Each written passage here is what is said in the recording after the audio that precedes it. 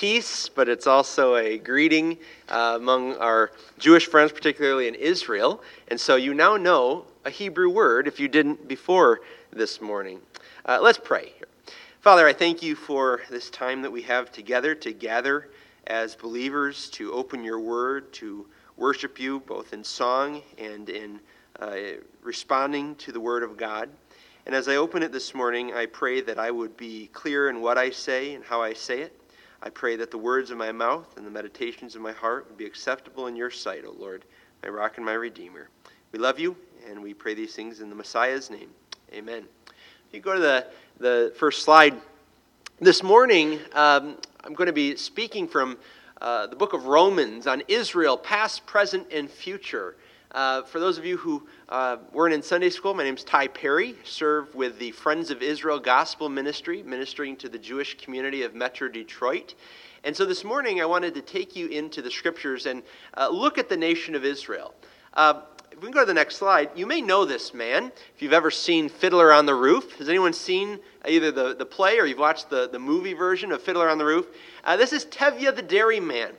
And Tevye, of course, is a Jewish man living in Anatevka, a little shtetl, a little town in Eastern Europe, in Russia. And in one day, Tevye gets very good news and very bad news.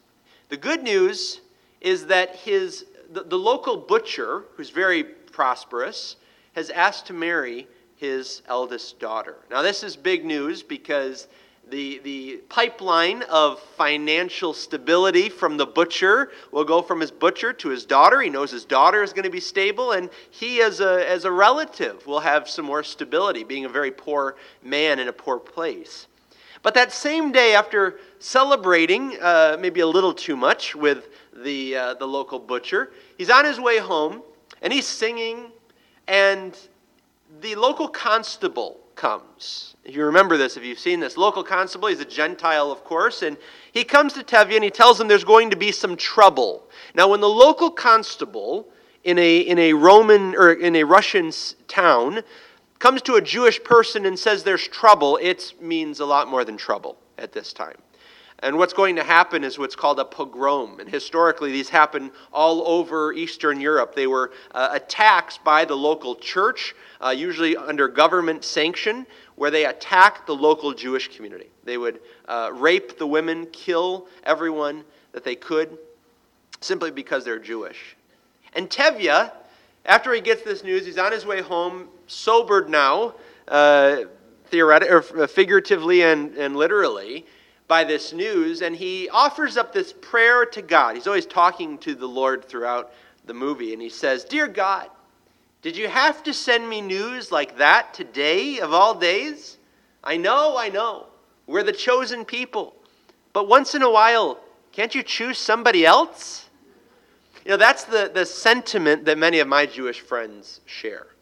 Oh, being the chosen people is not something they're excited about. In fact, I will often say, you're a blessed people. And they'll say, blessed? Yeah, right. Have you looked at our history? You go to the next slide. I can't blame them.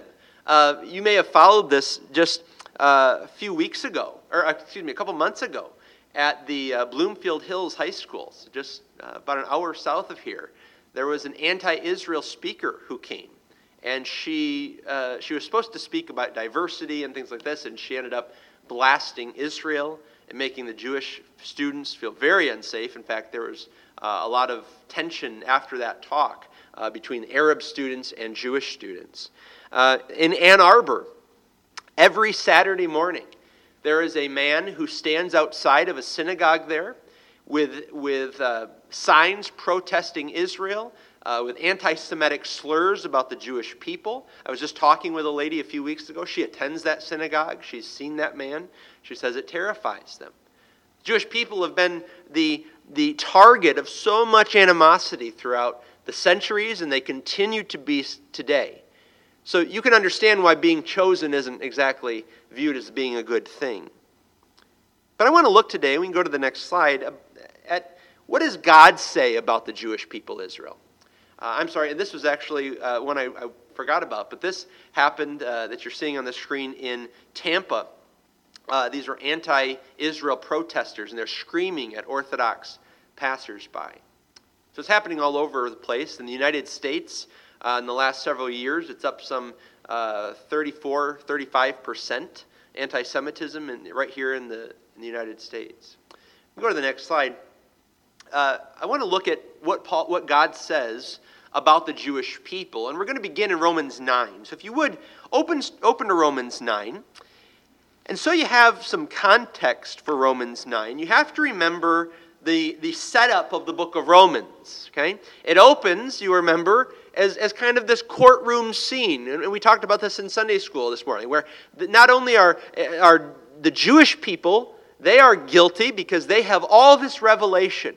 They have God, they have the Torah, they were at Sinai, and they have turned away from God, and they're guilty. And the Gentiles are guilty because they have creation that testifies of God, and they have turned away from Him and the knowledge of God, and they've worshipped the creation rather than the Creator. And so Romans opens with this courtroom scene that all are guilty, but that salvation is made possible only by faith in the Lord Jesus Christ.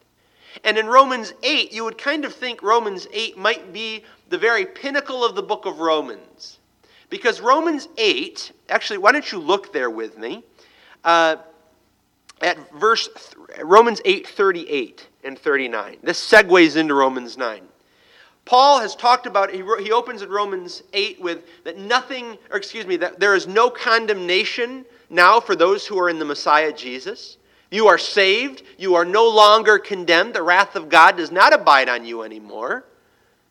And in Romans 8:38, he writes this. You know this passage well, I'm sure. For I am persuaded that neither death nor life, nor angels, nor principalities, nor powers, nor things present, nor things to come, nor height, nor depth, nor any other creature shall be able to separate us from the love of God, which is in Christ Jesus our Lord. And if you're a believer today, what can you say to that? Amen.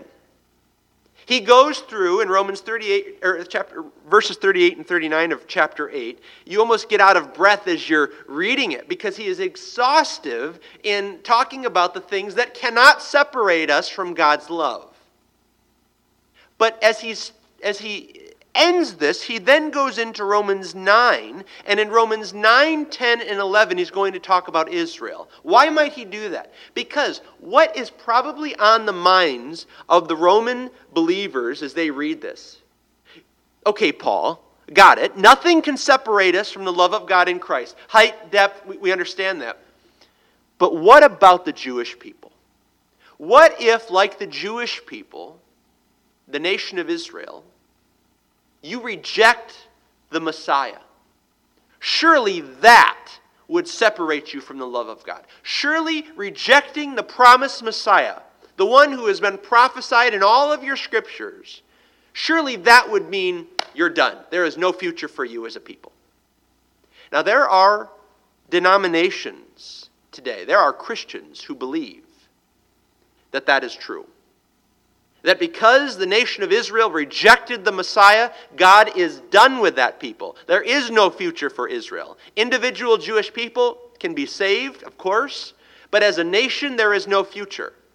Paul spends 3 chapters out of 16 in the book of Romans destroying that argument.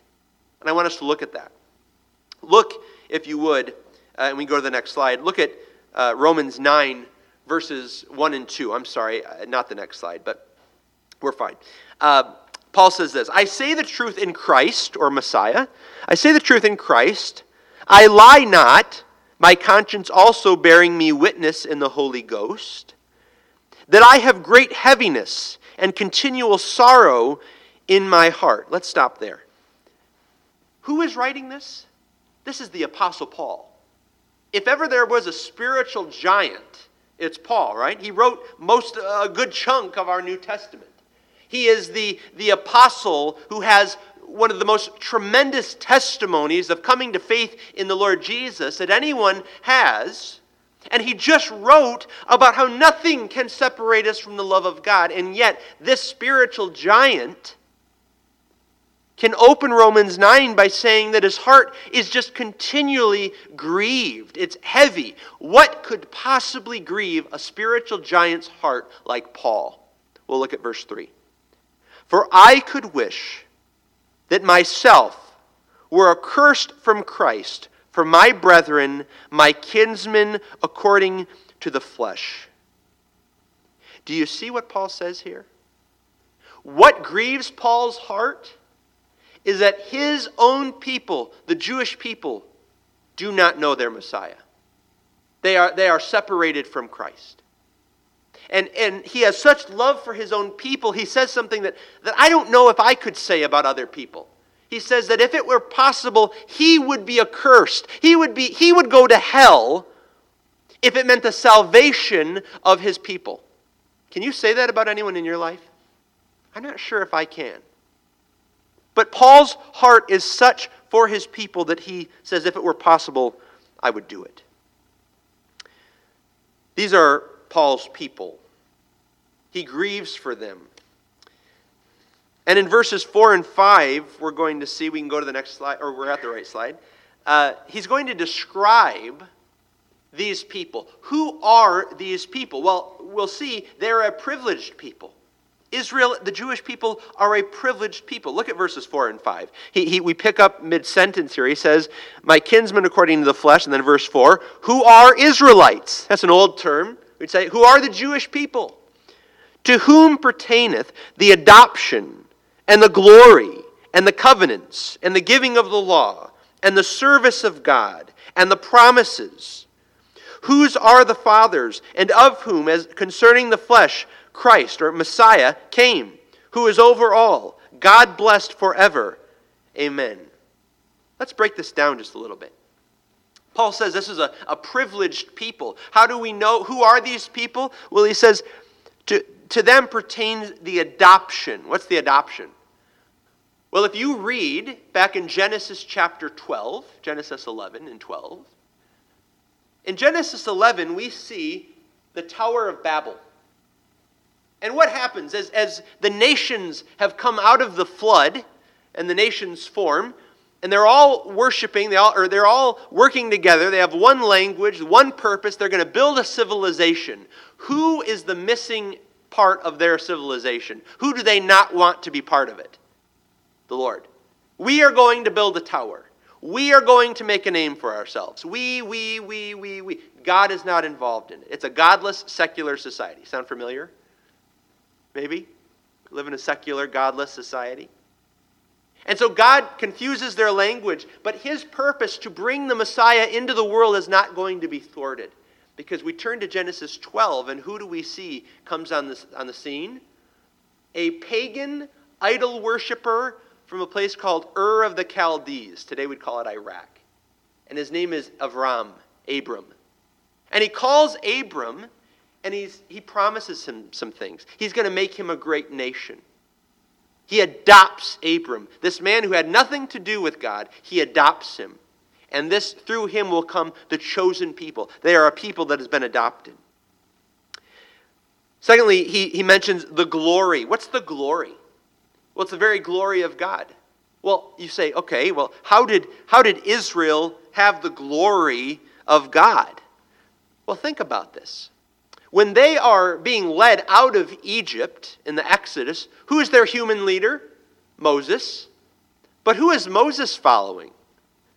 Remember, by day and by night. What is it by day? It's a pillar of cloud that leads them by day. At night, it's a flame of fire. In the Hebrew, it's the Shekinah. It's the Shekinah, or the Shekinah glory of God. It is God's presence made manifest. It's the glory of God that leads them. God doesn't just give them directions and say, here you go, meet you in Israel. No, he says, here, I'm going to be with you. I'm going to guide you. And so he dwells with them. When they're in the wilderness, what do they construct? God gives Moses very specific instructions to build a structure called the what? The tabernacle, right? Why is it called the tabernacle? Tabernacle means to dwell. It's because God, the Shekinah glory of God, is going to dwell inside that tent, inside the tabernacle. And it's a holy place. Not just anyone can go in there. Later, when they're in Israel, finally in the land, God gives them the temple, instruction to build the temple. And there is a court of the Gentiles where all of us, kind of the the motley crew can go, and then there's the court of the Jewish women, the court of the Jewish men and the priests. But inside of that building, there is a place called the Holy of Holies. Who's in there? The Shekinah, the glory of God. This is the only nation on earth that has had the very glory of God with them. And then he mentions the covenants, that those people they've received covenants from God. If we could go to the next slide, I want you to see there are 5 covenants made with Israel. Now, a covenant is more than just, it's not a contract. These are binding promises that God makes. You'd literally say God cuts covenants with the people. Because often when he would make a covenant, their animals had to be slaughtered. There was blood ratifying this covenant. What were these covenants? Well, first there's the Abrahamic covenant. We find this in Genesis 12, Genesis 13, Genesis 15. This is the covenant where God says to Abram that he's going to give him a land, he's going to give him a seed, he's going to give him a blessing. And in Abram, all the families of the earth shall be blessed. So this is the covenant, the initial covenant. Later we have the Mosaic covenant, which builds on top of this Abrahamic covenant. By the way, that Abrahamic covenant is unconditional. So when God says that land is yours there in Israel, guess what? It's always theirs. So we can spare the UN having to figure that out, can't we? He's already decided. The Mosaic covenant is the covenant God makes with the nation of Israel at Mount Sinai. We often don't call it a covenant, we call it the law, the giving of the law, or the Torah. God gives them these laws. And it's not as if Israel keeps these laws, they will go to heaven. That's not the purpose. The purpose of the law is, first of all, to keep them separate from the nations. Why is that? Why would God want this nation to be separate from the rest of the world? Well, do you remember what just happened in Genesis 11? When there was the Tower of Babel, and the nations were going to come together, and they're going to have a godless society? God says, no, this nation I've adopted. This nation, Israel, is going to be different. You know, we often talk in Christian circles about biblical separation, the need to be separated from the world, and we do.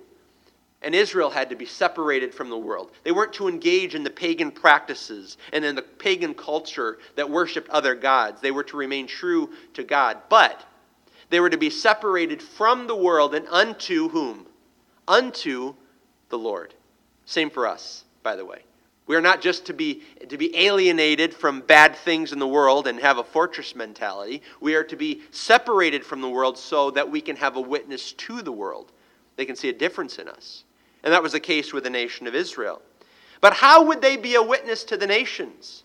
Because if you read throughout the Old Testament, you never see a great commission, do you? You don't see God saying to the nation of Israel, go into all the world and preach the gospel. Go into the world and make disciples of every creature. That's not what we see. So he gives them a piece of real estate. And that brings us to the land covenant. You see, the land was more than just a gift to Israel. If you look on a map and you see Israel, it's this tiny country. It would fit inside Lake Michigan, believe it or not. Why is that little piece of real estate so important? Well, if you look at it, it is a land bridge. You want to come up from Africa, go into Asia, or up into Europe, where do you have to go? Israel. You want to come from Europe and do some trading down in the Middle East, where do you have to go? Through Israel. And as these nations of the world come to that little bridge in the Middle East, they're going to encounter a people. They're a peculiar people. They're a different people. Why? Because they are not worshiping idols. They don't worship gods of different regions. They don't have the god of Mayville that they worship, right? They don't have a god that creates rain and one God who is the God of the sun. No, they have a God who they claim is the only God, the creator of all things, and all men are accountable to him. Wow, that's strange. And so it is a reverse missionary condition. Instead of sending the Jewish people out as God sends the church out, the role for Israel was that the nations would come to them and that they should be a witness. And that was part of the land. But in this land covenant, God says to the nation, the land I gave you, it's yours. But you better obey my commandments when you're in that land. You better behave.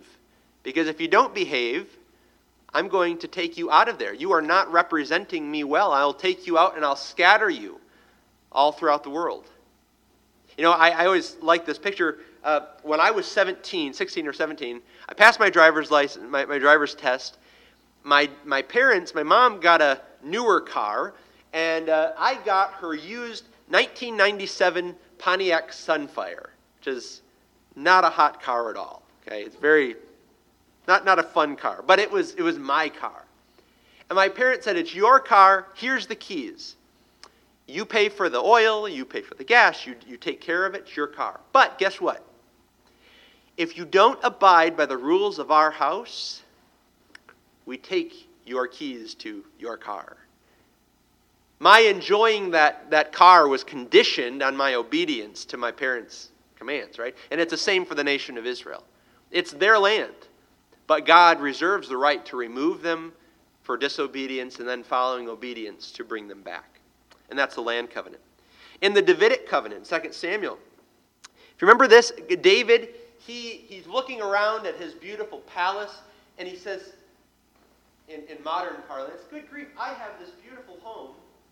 And he looks out and sees the tabernacle, this tent, and he says, "Why should God dwell in a tent while I dwell in a palace? I want to build him a temple." And the prophet Nathan says, "Yeah, go ahead." And what happens?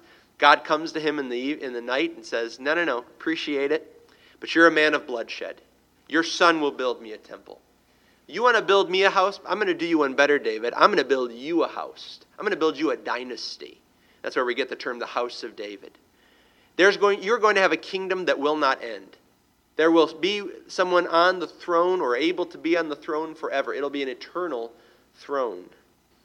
This points, of course, to the Lord Jesus, who is the descendant of the King of Israel, the descendant of David, who will, when he returns, sit on what? On the throne of David in Jerusalem. He will reign forever. And then we have in Jeremiah 31 the new covenant.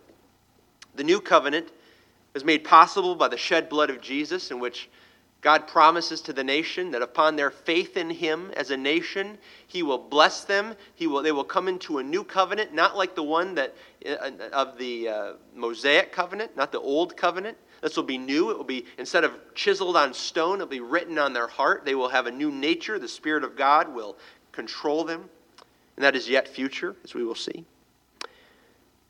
Further, he promises the law, or the Torah, which kept Israel distinct and holy. The temple service. The Jewish people were the only ones who were able to serve God in the temple. He mentions here the promises. What are the promises? Well, all throughout the Scriptures you read promises made to Israel that aren't necessarily covenants, but they're promises. Promises that the king will come again. Promises that there will be a kingdom that will be set up in Jerusalem. And then finally, as we look in verse 5, he says, "Whose are the fathers?"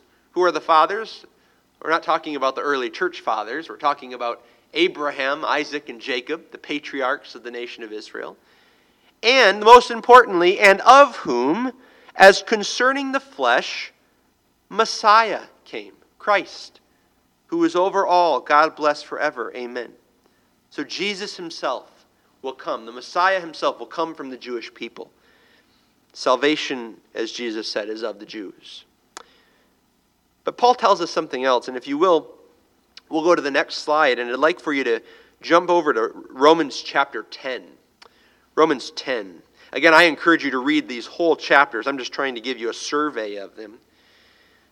But in Romans 10, Paul opens by describing Israel not only as Paul's people, not only as a privileged people, but also as a lost people. Look at verse 1. "Brethren," so he's speaking to fellow believers, Paul writes, "My heart's desire and prayer to God for Israel is that they might be saved." We must run from the idea that the Jewish people don't need Jesus because they're the chosen people. Now, they are chosen to bring the Messiah into this world, but they need him just as much as we do, right? And Paul writes that. He wants Israel to be saved. Look at verse 2.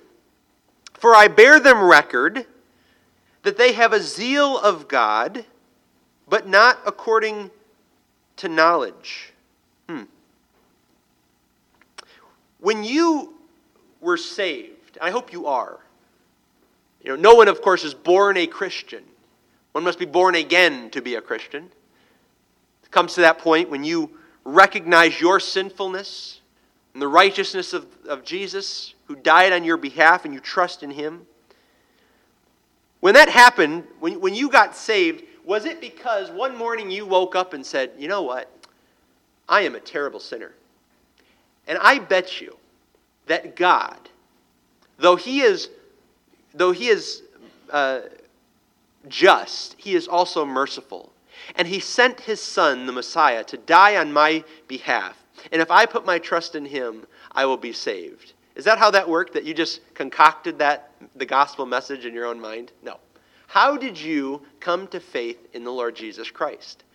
Well, undoubtedly, whatever your story is, whether it was someone talking to you and sharing the gospel or otherwise, it involved this, right? It involved the Word of God. And so Paul says that this people have a great zeal for God. They're zealous for God. They go to synagogue every week. They have all these rituals to think about God and to remember the Passover and to celebrate things He's done. But guess what? It is a zeal without knowledge. Why? Because the knowledge of God comes not from culture and religiosity. It comes from the Word of God. Amen? It comes from this. And so Paul says they're ignorant of the truth, of the knowledge. And he goes on in verse 3. He says, he's building his argument here, for they, being ignorant of God's righteousness. By the way, the Jewish people are not an ignorant people, generally speaking.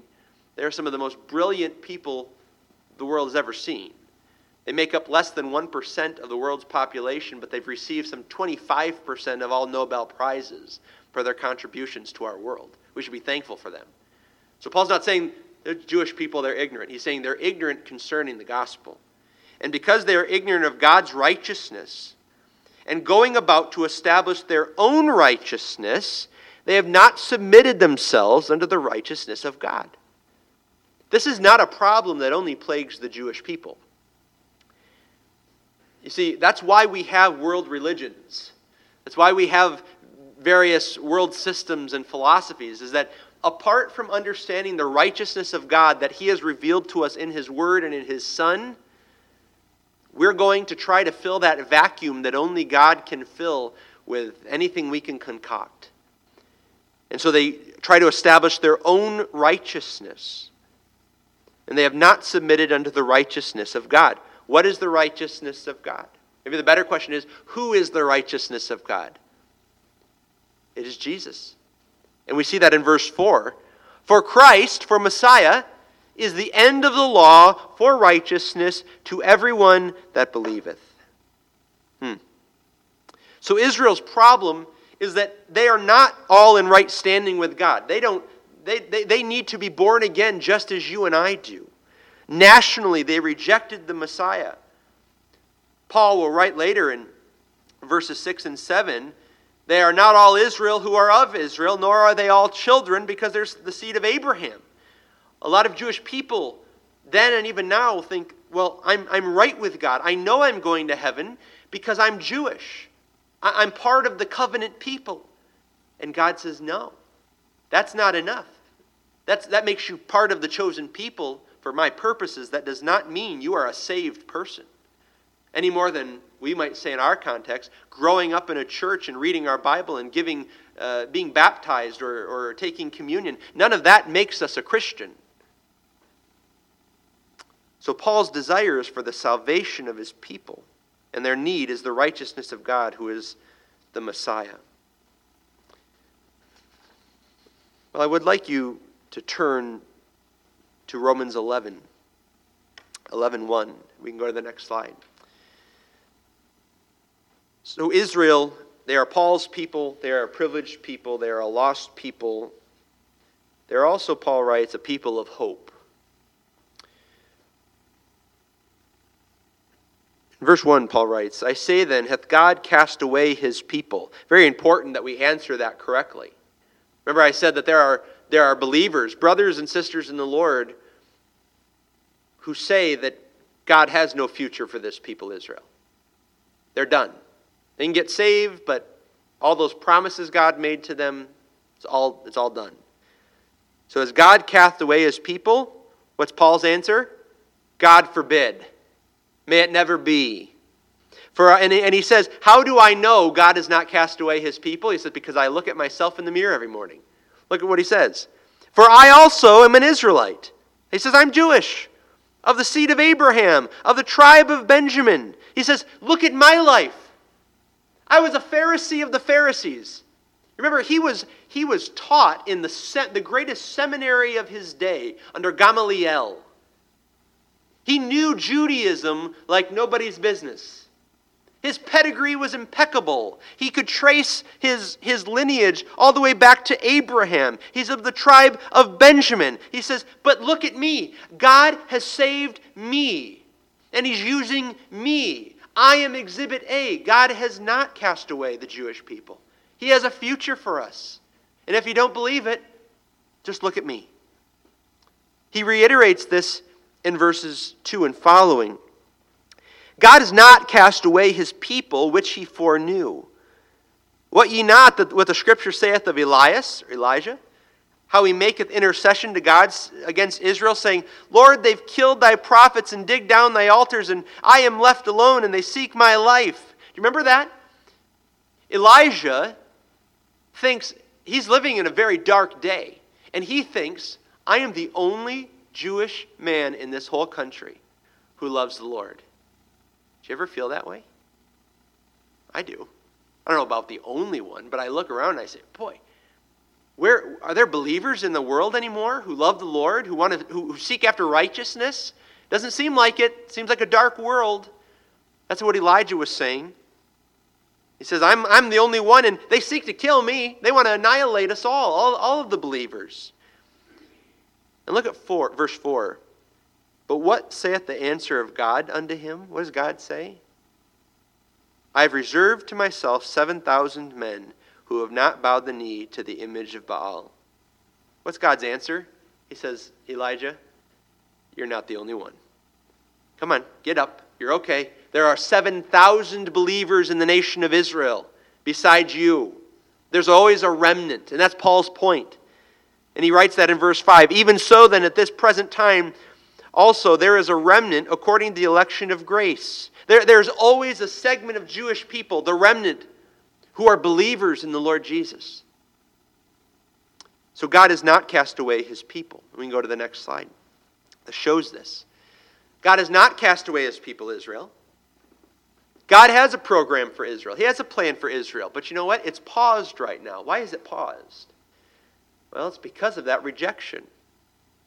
Remember after the nation's rejection of Israel's rejection of the Messiah, Jesus is talking to the Pharisees, the leaders of the people, and he says, "O Jerusalem, Jerusalem, you who killed the prophets and stoned those who are sent to you. How often I wanted to gather you together as a mother hen gathers her baby chicks, but you would not." He says, "See, your house is left unto you desolate until you say, blessed is he who comes in the name of the Lord." What is he saying? He says, Israel, my own Jewish nation, you've had more revelation than any people. When God sends prophets to you, you don't listen to them, quite the opposite. Just like Elijah, you stone them, you kill them. You don't want to hear the word of God. And he says, and you haven't wanted to hear me either. And I'm the Messiah, the very Son of God. And he says, so guess what? I'm going to leave your house to you desolate, just the way you want it. I'm not going to be here. But if you look at that, there's no period there. It's a comma. It says until. This is always one of the best words. Until and but are great words in the Bible because it means there's grace and there's hope coming. And God says, Jesus says, until you say, blessed is he who comes in the name of the Lord. Do you know what that is? That's a quotation from the Psalms. From Psalm, I believe it's 118. And it's a psalm that the Jewish people recognize they are going to say that when the Messiah returns. They're going to call on the Messiah by saying, "Blessed is he who comes in the name of the Lord." And so there's coming a time when the Jewish nation of Israel is going to come back into the focus of God's plan. He's going to hit play on them again. Israel has a future of persecution and of chastening and of salvation. We read in the prophets in Daniel chapter 9, Matthew 24, and other places of a great persecution that will happen in the last days against the Jewish people following the rapture. Jeremiah calls it the time of Jacob's trouble. But then Paul tells us that there is coming a day when the Jewish people will be saved. You go to the next slide. I want us to focus in closing on one more people. And that is the church. You can go to the next slide. The church is a people with a mission. Look at verses 11 and 12. He asks again a question. He says, "I say then, have they, Israel, have they stumbled that they should fall?" Let's stop there. Has Israel stumbled? Answer, yes. Who did they stumble over? The rock of offense, the chief cornerstone that nobody, or the stumbling stone, the rock of offense that nobody wanted in Israel. It's the reject. And when it comes to the person of Jesus, that's where the Jewish people stumble. In fact, when I'm talking to many of my Jewish friends, we'll be talking about the Bible, and we say, "Yep, agree on that. Yep, agree on that. Yep, agree on that." Oh, and then there's the Messiah Jesus. No, can't do that. That's their point of stumbling. That's a rock of offense. And in Psalm 118, God says the rock of offense, that stumbling stone, will become the chief cornerstone. The reject of the nation is going to become the very thing that they're built on in the future. And Paul writes this, continuing on in verse 12, or in verse 11. "I say then, have they stumbled?" Answer, yes, but is it that they should fall, meaning fall from grace? There's no future for them. He says, "God forbid, but rather through their fall salvation is come unto the," what's your Bible say? Gentiles. I'm looking around. I think that's 100% of us here. Okay? Gentiles, non-Jewish people, the nations. The salvation, the gospel, goes out to the nations. Are you glad that salvation did not stop at the Israeli border? I'm glad for that, because I'm not Jewish. But we can be thankful. God says the gospel is going to go out to the nations, and that the nations are going to be saved. If you are a believer in the Lord Jesus today, you are a saved person. You are a representative of that fact, that Gentiles will come to him. And salvation doesn't just come to us for our own benefit. Why does it come to us? Well, look what Paul says. "But rather through their fall, salvation is come unto the Gentiles." Why? "For to provoke them to," what's it say? Jealousy. I have 2 children at home. Third due on Saturday. So we'll see if that happens. But the 2 at home, I have a 4-year-old and a 2-year-old. And I witness this all the time. My 4-year-old has forgotten a lot about many of the toys she has. And my 2-year-old son will be digging in the toy box, and he finds this toy. And he goes over here and he starts playing with it. My daughter hasn't seen that toy for 6 months, right? But guess what happens? The moment she sees her brother playing with the toy, what does she want more than everything else in the world? That toy. That is exactly God's plan and his program for the church and for the Jewish people. That is the church today is predominantly Gentile in its makeup. I know Jewish believers, but most believers today are Gentile. And the Jewish people are to look at believers, Gentile believers, and they're to say, hey, they gather on Sunday, we gather on Saturday, they gather on Sunday, and they worship the God of Abraham, Isaac, and Jacob. Those people have joy. Those people have peace. Those people have the fruit of the Spirit. They don't know that term, but they have the fruit of the Spirit. I should have that. That's my right. What is the Gentiles' privilege in that point? It is to say, you're right, Jewish friend, you're right.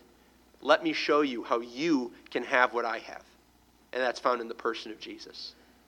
So salvation has come to the Gentiles to provoke the Jewish people to jealousy. Look at verse 12. Now if the fall of them be the riches of the world, and the diminishing of them the riches of the Gentiles, how much more their fullness? God says, through Paul, if their rejection of the Messiah means riches in Christ for the Gentiles, for us, the Jewish people back in Jesus' day, they called us the dogs, the nations. They're kind of the people that you don't want to be with them. If it meant riches for those dogs, what do you think is going to be the case when the Jewish people come to faith in the Messiah? That's Paul's argument here. It's going to be great fullness, great riches for them. Well, last slide here. What is the church's relationship to Israel? Well, we are not Israel. We are not the Jewish people. I've heard people, I think well-meaning people say, I'm spiritually a Jew. Biblically, no, you're not. You're a Gentile. You're a Gentile who believes in the Jewish Messiah. Israel is Israel, the church is the church. Israel is an ethnic nation, right? They're a family of people, descendants of 12 tribes begun in Genesis 12. The church, or from every tribe, tongue, nation, Jewish, Gentile, begun at Pentecost, every believer is indwelled by the Holy Spirit. Throughout his epistles, Paul makes that distinction very clear. Secondly, we are benefiting from Israel's fall. How are we benefiting? Well, we got the gospel on the rebound, didn't we? Their rejection meant riches for us. And then thirdly, we are tasked with making Israel jealous. I want to ask you this question. I know many of you don't have interactions with Jewish people on a regular basis. That's fine. But the principle is the same. Is your faith, is your walk with the Lord enviable? When people look at you and they look at your life, is it a train wreck?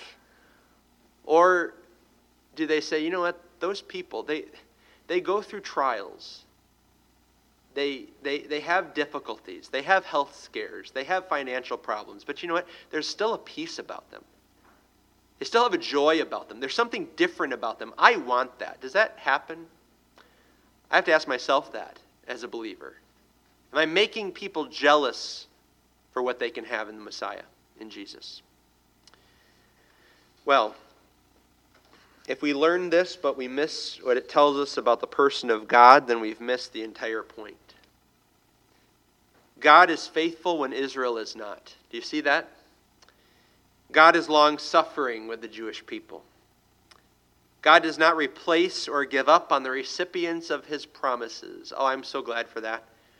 If God, because this is the truth, if God can make all these promises to the Jewish people, but then the Jewish people reject him and they're unfaithful to him, and God can just say, okay, done with you. I give him reason to do that almost every hour, probably. I hope I'm not the only one. I'm sure you can identify with that. But he is faithful. He does not replace or give up on the recipients of his promises. He is true to his word, and we can trust him. So the church must have a heart for the whole world, just as God does. Jewish, Gentile, black, white, doesn't matter. But the church must also have a special burden for the Jewish people, for the nation God calls in Zechariah to the apple of his eye. God will keep every promise he's ever made to Israel. And so as believers, can we say with Paul that our heart's desire and our prayer to God for Israel is that they will be saved? If it's not, that can be a very simple action point in your life. Just to say, you know what? When I'm praying, I have my devotions, I'm going to make a point of praying for the salvation of the Jewish people, even if I don't know any. And then secondly, we can be praying that the Lord would work in us to make our lives something that people look at and see a witness there, and they want it. And it gives us an opportunity for the gospel. Let's pray. Father, I thank you for your word. We live in a world where everything is crooked, where we see illusions, and your word is true and straight, and it is the rule and guide for our lives. as believers. Father, I pray that we would have a heart for the Jewish people, that we would desire their salvation, that we would be the best friend the nation of Israel and the Jewish people could ever have, be in Bible-believing Christians. And Lord, on a personal level, I pray that whether we know Jewish people or not, that our lives would be enviable. Not just our lives in the flesh, but I mean our lives in you, what it means to walk with the Lord and to know you. I pray that that would be evident as we walk each day, and that people would want that, and that we would be able to tell them the reason for the hope that lies within us. We thank you for this time together in your word, and we pray these things in the Messiah's name. Amen.